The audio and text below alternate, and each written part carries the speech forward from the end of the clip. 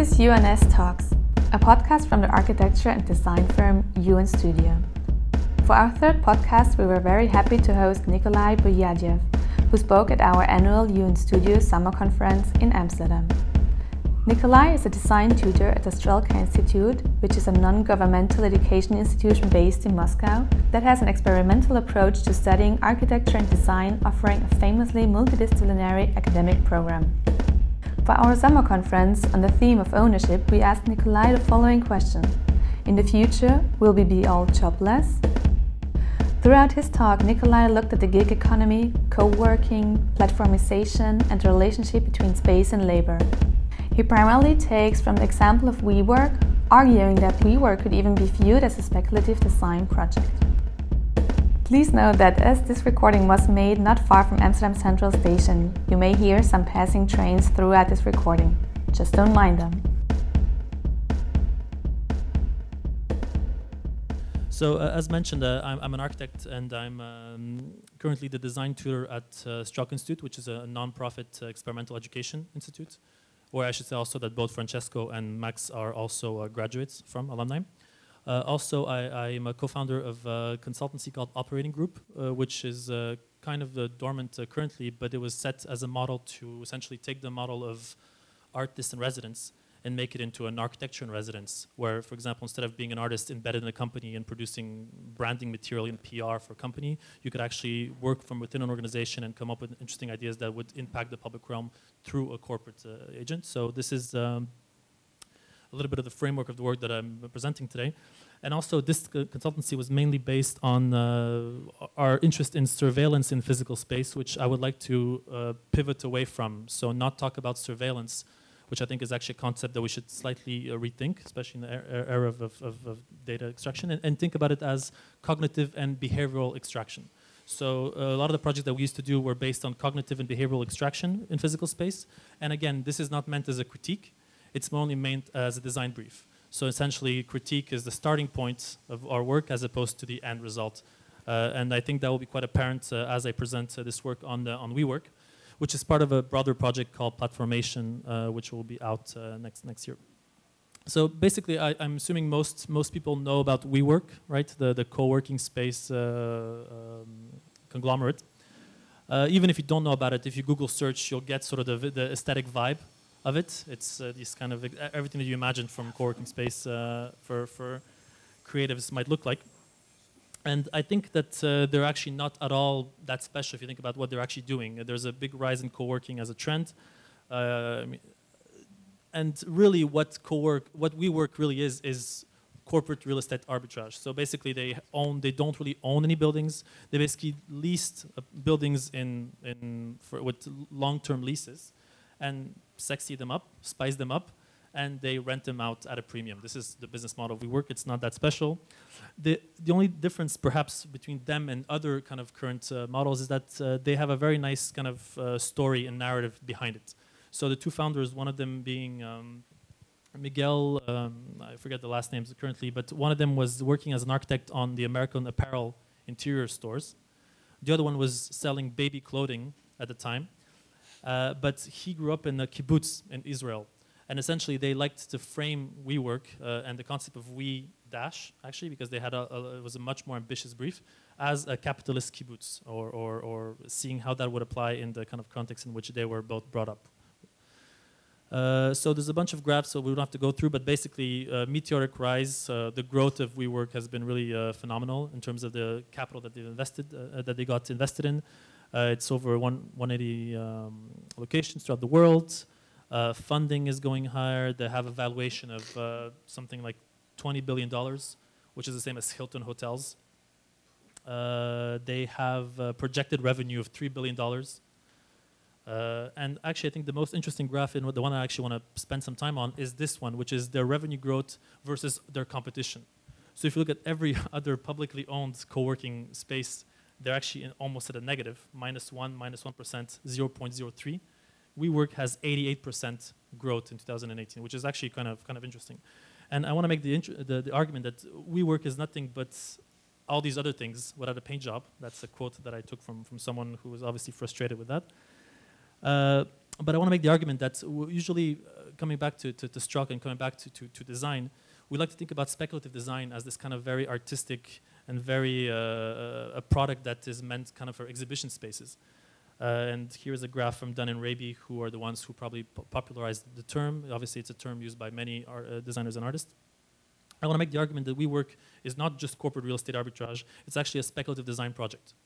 The only difference really is that it's a very well-funded one, because it's nothing more than a narrative around these two guys that essentially has carried on into the world and is influencing our built environment at a rate which is perhaps very uncommon. Right, so the scope of their ambition is also quite interesting. This is an actual motto from their material. Come from a month, stay for life. It's kind of a little bit of a creepy Hotel California kind of vibe, maybe. And in terms of the ecosystem, so WeWork is a co-working space, really, but they call it, it's not a real estate company, it's a state of consciousness.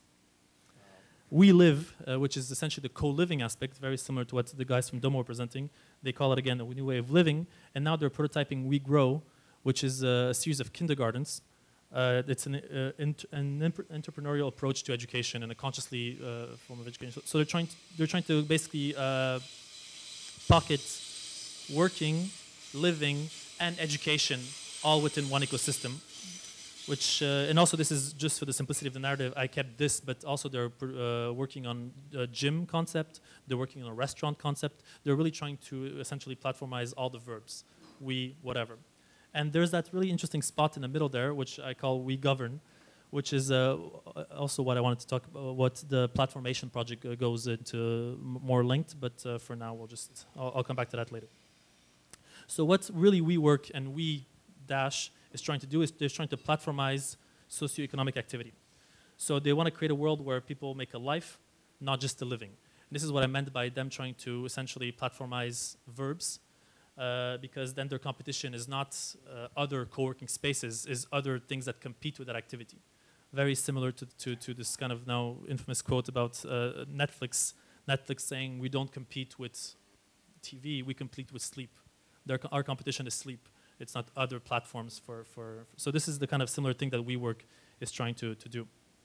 And I think as well as an architect that this absorption of socioeconomic activity could also lead to an absorption of building program, architectural program, which is a core of the argument. So they have a very interesting and I think very sinister, if you look at it in those terms, suite of data tracking and feedback loop tools to track users in physical space and essentially bring about this paradigm that every single activity that you make is somehow a rating.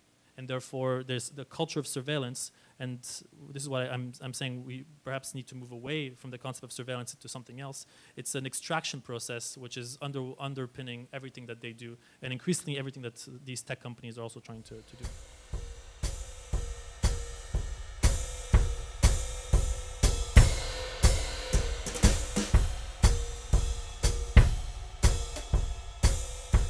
This is how WeWork picks its locations through data of buildings in the city. I'll go back to that later. And also, they're starting to experiment with machine learning and algorithms to essentially optimize floor planning and the use of their spaces. So because everyone is rating their experience, they can actually start training algorithms to do part of the work that an architect might have been able to do. Of course, it's not to replace the architect, but this is just a graph that says that prediction by designers are actually less accurate than prediction by their algorithm that they used to train based on their own spaces. So why I think this is all interesting is that throughout this, even the whole setup for this conference, for this event, is we're talking about access. I think when you're paying for access, of course, the ongoing relationship with the product is the product. The relationship is the product. Therefore, perhaps surveillance and tracking is implicit. And I think arguably this has always been the case with architecture, except this is now making it slightly more relevant. Our relationship to space has always been one of access, has always been one of experience, and has always been one perhaps that needed to be updated and somehow monitored by the architect in order to make improvements or to change the original design. Now these companies are making that fact very explicit. So again, this is why I think this is interesting. It's not just a very well-funded speculative project, but it's also one that deals with the interest of cognitive and behavioral extraction, which I think we should take seriously. I'm going to spend very, very quickly going through some of the interesting stuff about WeWork. Essentially, they map the relationship between space and their users, and they also have different relationships of responding to it and monitoring. So they have a set of different surveillance tools, tracking tools, in order to monitor what's happening in their spaces. For example, they use laser scanning for all of their buildings that they're thinking of renting, which means that they have a very large database of buildings that are scanned with LiDAR and 3D scanning to see if there's any faults in the foundation, to see if the floor plates are not entirely leveled. And this also implies that they have a lot of buildings that they're not even operating on, because they don't lease all of these buildings, but they do scan all of them. They have a very big database of buildings, a lot of which they don't actually operate within. They work a lot with BIM. This is not a big deal for most architects, I think. But what's interesting about this is that most architecture firms have a very accurate model, BIM model, of one particular building. What WeWork is being able to do is put together different BIM models and have them work among each other, which is also a very new type of way of thinking about BIM. Not a really accurate one model, but a distribution network among models, which is quite valuable. In terms of the user side, they have this WeWork app, which is supposed to connect to the community, but it's really like your passport within the WeWork infrastructure, depending on your level of membership. It does different things, and this is also what helps to track your experience, because it's every time you do something and you book a room, there's a little rating system, a bit like you have with Uber. And finally, something that is really interesting that I'll leave for the end is this new part called Powered by We, which is really a service that they provide some of their more elite members to really track the employees to maximize their efficiency in space. So again, these divide quite nicely between space and users. So on the one hand, there's a relationship to space. On the other hand, there's a relationship to labor. And I think both of these things together change our relationship to design agency, which is really how this project is framed in 3 chapters, which unfortunately I won't have time to go through. But I'll talk to the one that's most relevant to this particular event, which is the relationship to labor. So WeWork and labor. Right, so maybe just going quite quickly, this is, I guess you guys can't see at all what's here. But basically there's a movement from space being the aesthetic backdrop to the fundamental infrastructure where things happen, and this is what WeWork is enabling. I'll just skip that. But moving to the second part, which is the labor part, there's a transition from the gig economy to enterprise membership of co-working spaces, and this is, I think, relevant to architects, because of course we can criticize the gig economy, but there's a very strong branding message and narrative device used by these companies to humanize work, to disrupt white-collar labor, to, as it was said, allow us to be ourselves, and through us being ourselves, we'll find the best possible path for our careers.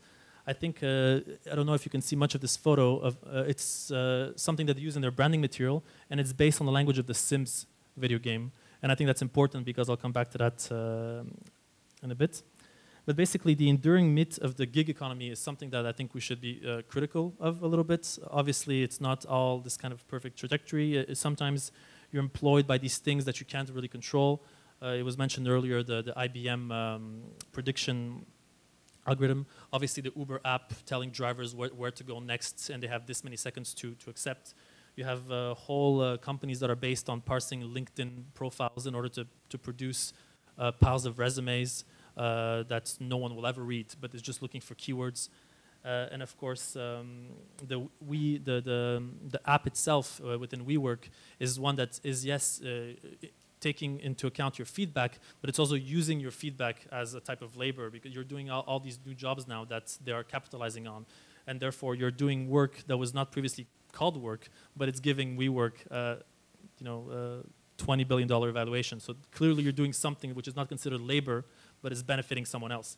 So I think it's important to remember within the context of the gig economy that when you're working for yourself, you actually sometimes are working for an algorithm, or you're working actually for a platform.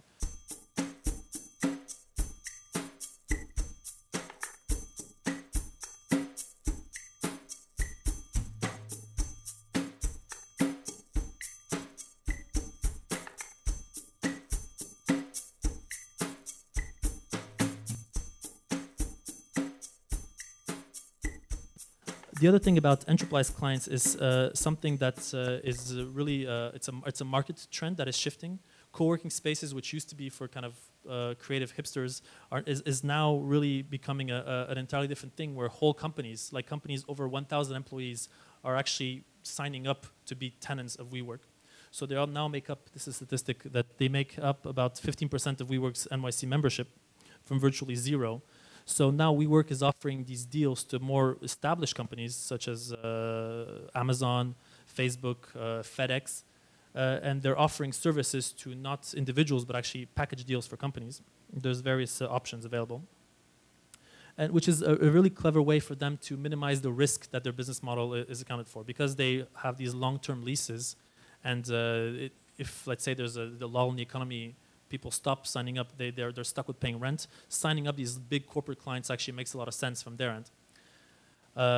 There's a whole list of these enterprise clients. As I mentioned, they're not small startups. It's Bank of America, GM, Starbucks, very, very large firms.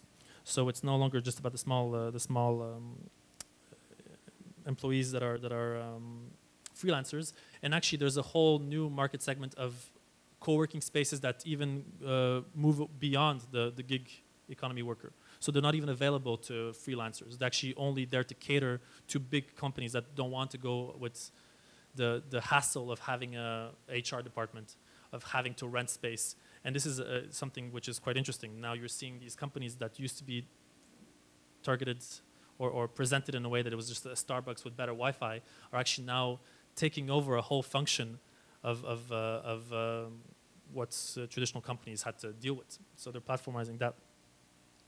Like I said, this relationship is mutually beneficial. It's good for WeWork because they're allowed to have a bit more of a stable of predictive model and making sure that they don't have to pay long leases that are not occupied. What's interesting is what is in for the enterprise clients. So why is this? Why would Facebook want to have their working headquarters within WeWork as opposed to having their own? Part of it, of course, is convenience because their staff might fluctuate. But they have this service called Power by We, which I think we should look at a bit more closely, given the fact that this is about joblessness and labor. So this is a suite of products that's still now in beta. It's still part of their R&D department, but they're trying to test actively in a thing, which is making the companies even more productive through data harvesting and essentially surveillance mechanisms of the workers. So there's a whole range of different things. I'm not sure how much you can see on the slides. But basically, this service by WeWork provides dashboards for these companies who have offices set within their platform to monitor how their employees use the space, how they adjust their desks. Is it standing desks? How comfortable are their desks? Where in the office they spend most of their time. How engaged they are in meetings, even depending on how the meeting rooms are occupied.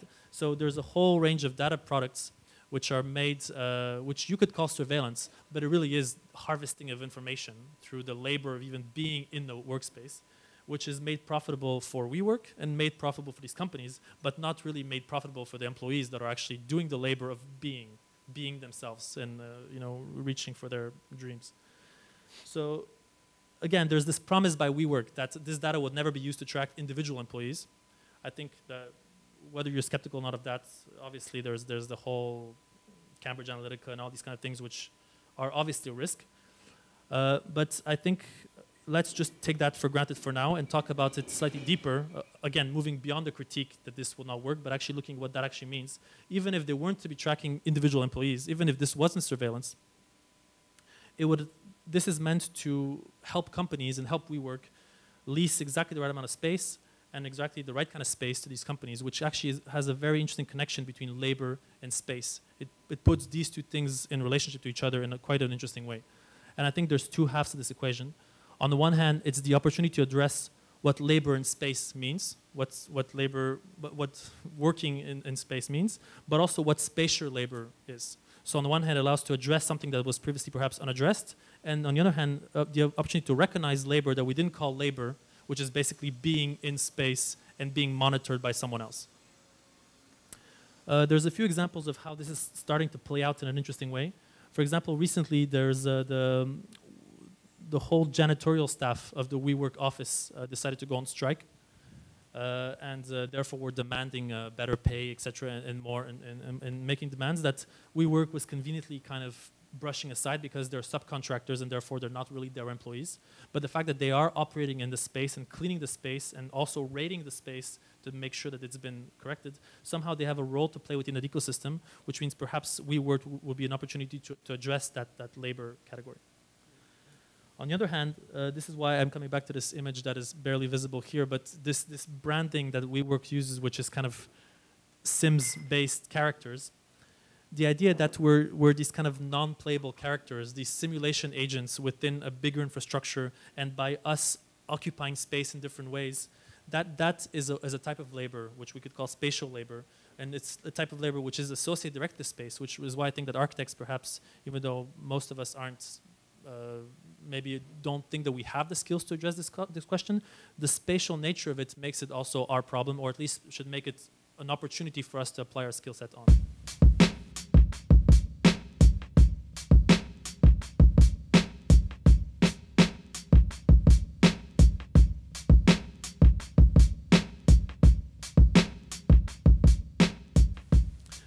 Finally, all of this was ramping up, and again, I'm sorry that I'm rushing so much through all these slides. I want to make the point that WeWork, whether it's WeWork or something like WeWork, would be a good way or a good starting point to rethink union or labor structures through the entity of the union in a different way. So within a previous context, the Workers of the World Unite type of union, that is obviously a type of resistance to a certain social structure, which had a context and a time and place, but I think hasn't really been updated to deal with the reality that we have to deal with currently. So there's a certain proposal that we could think of the union perhaps as not, yes, of course, as a grouping of people behind one another, offering solidarity to one another, but really as an entity, the holder of cognitive and spatial data, the holder of this data. And that's why I also liked Robert's point about the hospitality, you're allowing perhaps not the union as the owner of the data in space, but definitely the host or definitely an agent which allows to mediate between companies and individuals, and which does not assume that data lives at the individual scale.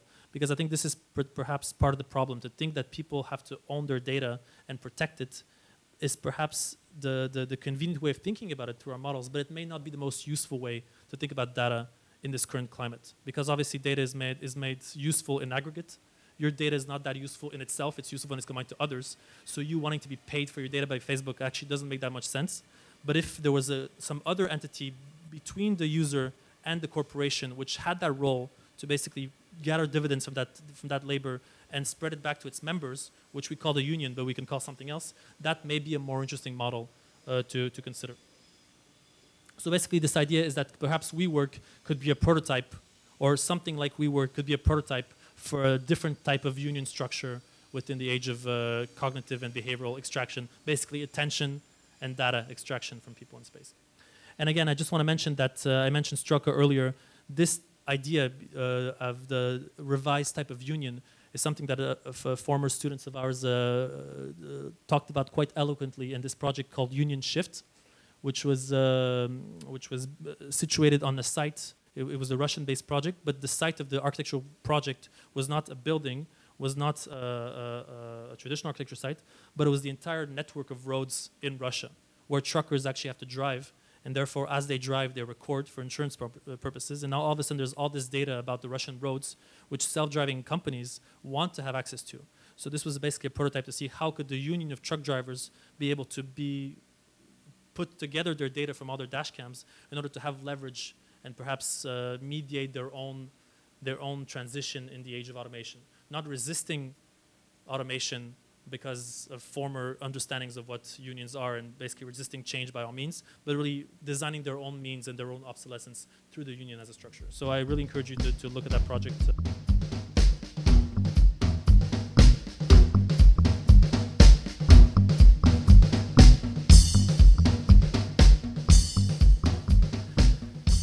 Finally, I'm probably out of time, but maybe just slightly teasing the third section, which is about agency, the agency of design and design agency. I think, my God, I can't even see it from here. But, but basically the slide shows from star architecture to model building, so from the exploration of form to the exploration of alternative possibilities, which I think is something that something like WeWork could allow architects and designers to do. So on the one hand, you may have seen lately that Bjarke, if you read all the architecture gossip on the zine, like I do, you will have noticed that Bjarke Ingels has now been hired by WeWork to be their chief architecture officer. So they didn't hire Bjarke Ingels Group. They didn't hire his office. They hired him as a person to be a consultant within WeWork. And I think there's a whole like trope, I guess, of making fun of Bjarke Ingels within the world of architecture. So, but I actually want to give him the benefit of the doubt, not because I think that there's something that's, not because I think that particularly he's basically, I think that it's better to have someone like Bjarke Ingels who understands the idea of worldcraft, world building, model building, and narrative building, as opposed to someone, for example, like Foster, which would be the perhaps other likely candidate to work within the optimization of smart city space, to work within the optimization of construction, but perhaps doesn't see the vision that you're actually, by modeling these things, you're not just making them more efficient, you're actually creating a narrative around them because you choose what to model. And again, it's easy to make fun of, it's low-hanging fruit to make fun of Bjarke Ingels, so I'm not going to do that now. I think that actually it's not that big of it's not so bad that within WeWork's decision makers, maybe Bjarke gets inserted, because at least architects are part of the conversations that need to be had beyond just criticizing how terrible it is that WeWork is platformizing urban space. So to conclude, as I mentioned, this project Platformation is a much bigger project which deals with how do these large tech companies could start taking on a bit more, start internalizing. So contrary to the popular belief where we think that they should be less involved, I think they should be more involved but be made more accountable in terms of what they touch upon. So again, WeWork could potentially affect labor and design of interior spaces. I think Amazon could potentially take on waste. They're so good at bringing stuff to us. If they took on the other half of the equation with waste, maybe that could be better. Maybe something like Tesla could take into account energy. So it's a project that basically tries to see how, with the platforms that we have, not starting from tabula rasa, how could we make those platforms, how can we bring them down to the public realm as opposed to resisting them and try to build them from scratch? So in order to do that, there's kind of three big components. The first one is the movement from data to capta, which kind of goes to Robert's point as well about perhaps we should always think of data not as something that is being given and therefore extracted from us, but as something that's being made. Like data is a process of design. Some parameters led to that extraction. So this concept of raw data being an oxymoron, I think is important for us to consider, because being involved in the construction of data sets, being involved in the construction of the tools to extract data is something that I think architects should take a stronger hand in, because at the end of the day, these are ways to model reality which we should be made accountable for. On the second hand, I'm making this argument to move from user-centric design, from human-centric design to composite user-centric design, if that makes any sense. So even though it might make sense to focus on the individual, there's this expression that the road to hell leads to, the road to hell is paved with good intentions. I think the good intention of wanting to put data at the scale of the individual, the ownership of data at the scale of the individual, might not be the best thing for the individual at the long run. So if space was made that thing which owns the data, or in this case with WeWork, if the union was made that owns the data, that actually might be better for the individual. And finally, moving from map to model, moving from the idea of designing in plan with designing with context, and moving with this idea of modeling the realities in which we work in, is something that we've been quite involved at the Stroke Institute lately, and you'll see a lot of our projects deal with this very fact. So again, to conclude, what I'm sort of proposing to Bjarke, now that he's in the room, would be to kind of think of new categorical logics and the construction of new data sets from that data, from that extraction, potentially leading to better results, because they actually monitor something beyond the efficiency of corporate agents. A new spatial and social custodianship to space by architects. Essentially, if this process of extraction was made clear for what it is, which means that it generates value, some of that value could return for the architects who are essentially making sure to adapt it, which means that they don't have to charge a large fee for design of a project. They might actually be attached to a project in the long run and make money through its occupancy as they generate this data. And I think this is something not just from spatially, but also socially from the point of view of the union. Perhaps they're also like community builders and try to understand who the stakeholders of the projects are.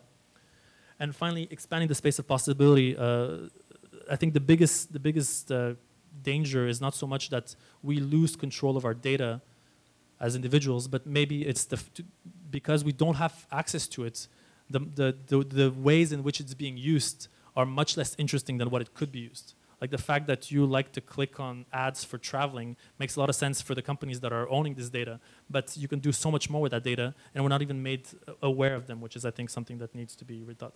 So with that in mind, I think WeWork could be a prototype for a new augmented spatial practice which responds to these challenges. And I'm probably way above, but this is the end of the WeGovern presentation. Thank you very much, Nikolai. Thank you so much. And that's all from UNS Talks. To learn more about the work of the Strelka Institute, you can find them online, strelka.com. To learn more about WeWork, you can probably find them in your hometown or at wework.com. Tune in for our next live stream on July the 19th, where we'll be hosting the curators of the current exhibition from the V&A in London. You can follow our live stream on Instagram or on Facebook Live. On another note, if you've spotted our design for Amsterdam's IBAN cable car and you have a burning question about the design, this is your chance to ask. We will be recording a Q&A session with Ben van Berkel about the design for the IBAN quite soon, and we'll be turning it into a podcast for you. So if you have a question, send it in via one of our social media platforms or email it to info@unstudio.com with the email heading podcast, and we will be sure to ask Ben on your behalf. To sign off, be sure to like and subscribe to our podcast on iTunes, SoundCloud, Podbean, or your preferred podcast provider. A special thanks to Wayfar and Debor for recording this lecture, and thanks to Mediamatic for hosting our conference. Sayonara!